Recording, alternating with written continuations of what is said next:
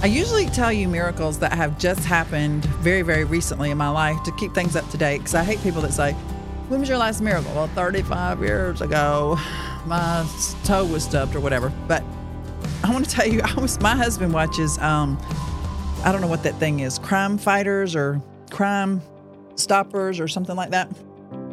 And the other night there was a show on, and right after they got done with it, I looked at him and he looked at me and I was like, oh my gosh, that's the same thing that happened to me. And I guess that was a miracle, which makes me wonder, are you experiencing miracles and you don't even give any credit for it? Like, do I need to help remind you like some of these insane things that are happening to me so you can be like, oh yeah, that was a miracle. So I'm going to tell you that, oh my gosh, I don't remember when this was. It must have been 2 years ago. I was in Haiti, which, by the way, love him, love them. We have a ministry in the country of Haiti where we have orphanages and schools and churches and vocational schools. And we have a guest house. Oh, it had to be at least 2 years ago because, here's a non-miracle. Well, she probably thinks it's a miracle because the lady that was in this miracle is not going to be able to testify to you because she has passed away. So Phyllis was a big part of this, and she died January the 6th, 2021. So it had to be before that. So Phyllis was this amazing woman that worked in our guest house. She was an American in the country of Haiti. And I was there on a trip, and I was bringing back all of the Beauty for Ashes jewelry. I had my suitcases packed full, which if you're watching this on video, you can see this jewelry that's made out of trash. And so I was in the guest house cramming as much of that jewelry in as I possibly could so we didn't have to pay to bring it back. And apparently, and now again, she's not here, so I can tell the story however I want, right? Apparently, she came in the room and said, Linda, do you mind sticking this box in your suitcase? She said, because the place that it goes is very close to where you live. So when you get back, they can just come and get it instead of us shipping it over. And for those of you who know me, I'm usually doing 25 things at the same time. And apparently I said yes. And she crammed the box in my suitcase. And I never paid attention to anything else about it or anything else she said. I got on the... This is so funny.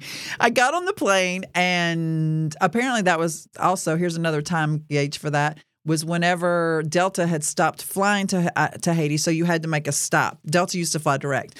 So I had to stop in, and now I don't remember if it was Miami or Fort Lauderdale, but you have to go through customs there and recheck your luggage, right? So I get off the plane, I'm going to the little thingamabob bin where the luggage is going around, and I'm looking and I'm looking and I'm looking, and I don't see my luggage, which happens to me a lot. And then I look over, and there's a lady in a security guard immigration thingamabob suit with a dog who is at my suitcase. My suitcase has been pulled off of the, what do you call that thing? Baggage claim. And it's over there with this lady and this dog. And so I walk over and I'm like, hey, what's the matter? You know, that's my suitcase, blah, blah, blah, blah. And she goes, oh, it's your suitcase. And I said, yeah. And she said, well, I am an agriculture specialist, but my dog has raised on this or whatever you call it. So there's something in your suitcase that is illegal. And I was like, no, there's not. So you're going to have to come with me to the back. So she didn't put handcuffs on me, but she gently and very strictly, I mean, I felt like I was in big time trouble, which I was in big time trouble. She escorts me back to this little place in the back where all the bad people go that have bad luggage things in their luggage. And so the dog comes back and there's all these people, and it looked just like what we watched on TV that night. That's what triggered my mind. All these guys are back there. They're real serious. They've got ramps. And so they unzipped my suitcase, and I was like, oh my gosh, I wonder if I'm going to get in trouble for having all this jewelry, or is that what it is? And all of a sudden they pull out that box that Phyllis had put in my suitcase, and they open it up, and it's full of pills. It's full of medicine. And so all of a sudden I'm trying to play back in my mind, and I'm like, oh my gosh, what was this? What is this for? And so they asked me, they said, is this yours? And I said, well, no, it's not really mine. Well, then what's it doing in your suitcase? And I said, oh, well, and I try to explain the story, and they're like, ma'am, this is medication. And and so they're like, where have you been? And I would tell them I've been in Haiti. And all the medicine is written in Spanish. all the labels are written in Spanish. And they're like, well, if you've been in Haiti, why is this all written in Spanish? And I was like, oh my gosh, I have no idea. I don't know. So I'm pulling my phone out of my pocket to call Phyllis to get my happy butt out of trouble, right? And I call her and she's like, oh, Linda, I told you. That's all the COVID medicine. So it must have been in 2020. That's all the COVID medicine that the pastors at XYZ church ordered, and it came in through the Dominican, and they wouldn't let us ship it out of the country because it doesn't have a prescription name on it. She said, so I just stuck it in your suitcase. And I was like, well, I think I'm fixing to go to jail for trafficking drugs. And she's like, oh, no, I'm sure you're not. It's just blah, blah, blah, blah, blah. And some steroids and stuff like that for COVID. And I was like, no, Phyllis, I don't think you understand. I'm like in the back part of the airport, like a dog triggered on my suitcase. And I think I'm in like a lot of trouble. So in the meantime, I take a picture of one of the bottles and I send it to my husband and try to explain to him, I'm finna go to jail. And so the man comes back out and says, ma'am, we don't know what this is, but if these are steroids, you're going to be under arrest. And I'm like, oh my gosh, which at that point, if I recall correctly, I found some gum in my suitcase that I had taken down there for the orphans that I could never find. You know how there's all those little zippered parts in the suitcase? And I pulled the gum out. I was like, would you like a piece of gum? Or could I interest you in a bracelet for your wife? And they did not think that was funny. They did not think that was funny. So I send the picture of the medicine, one of the medicine bottles, to my husband. And I said, David, they told me that if these are steroids, I'm going to jail. While I'm on the phone with David, he tells me, Linda, I just Googled it. And the very first thing that comes up is that those are steroids. And I was like, are you being for real? He's like, yeah. He said, you're in big trouble.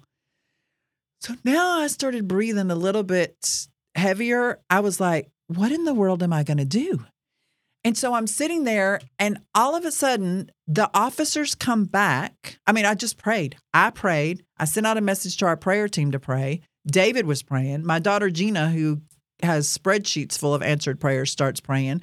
And I was like, they need to not know these are steroids, or they need to mask this, or something big time's got to happen because I need a miracle or I'm going down. The next thing I know, all of these immigration officer, custom kind of people, like 8 of them, come back over. They look at me again and they ask, and I said, guys, really, do I look like a drug smuggler? I mean, come on. Look at me. And they looked back at me and they said, you are the exact type of person that we look for. And I was like, okay, that wasn't the right thing to say either. The next thing I know, they hand me back all of these drugs. They put them in my suitcase, they zip it up, and they look at me and say, don't you ever put anything in your suitcase that you don't know what it is again. Now get out there and get on your plane. And I said, I didn't say anything. I said, okay. I zipped up my stuff and I ran. And when I walked out of there, and you know what? It wasn't until, I knew that it was a miracle at that moment. But I never thought about sharing that with anybody until I watched it because the show that I watched the other night when the same thing happened, they went down for 30 years. Now, granted, theirs were narcotics or whatever you call them. They were not steroids. And do you want to know if I still have that COVID medicine? I'm not telling you because I still don't even know what it is. But I want you to know that was a miracle. God swept down and rescued me. And that was at the point in my life where I had memorized Psalm 91. And girlfriend, I was quoting that thing upside down and backwards because I was scared. I was back there in a part of the airport that most folk don't even know about. And so I just wonder, has God performed a miracle in your life that you've forgotten about, or something that you need to thank him for that only he could have gotten you out of? Don't forget to thank him, because he loves us and he does these things for us, and then we just completely forget about them. But that miracle was brought back to my mind, and I just want to thank you. I'm sitting here before you today, able to share with you because God rescued me.